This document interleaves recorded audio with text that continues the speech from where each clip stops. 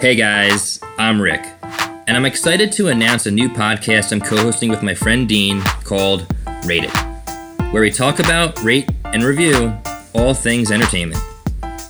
With things like Netflix, Hulu, Amazon Prime Video, and now Disney Plus, there's an unlimited amount of watching options at your fingertips, and it can be really difficult to decide what's worth your time.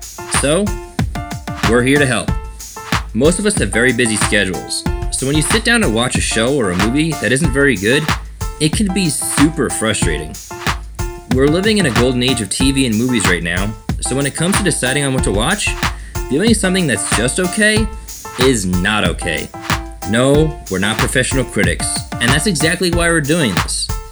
How many times have you seen something that was critically acclaimed that you simply didn't like, or saw something with poor reviews that you actually really enjoyed? The thing is, we're just like you, and we feel a review from your peers is more valuable.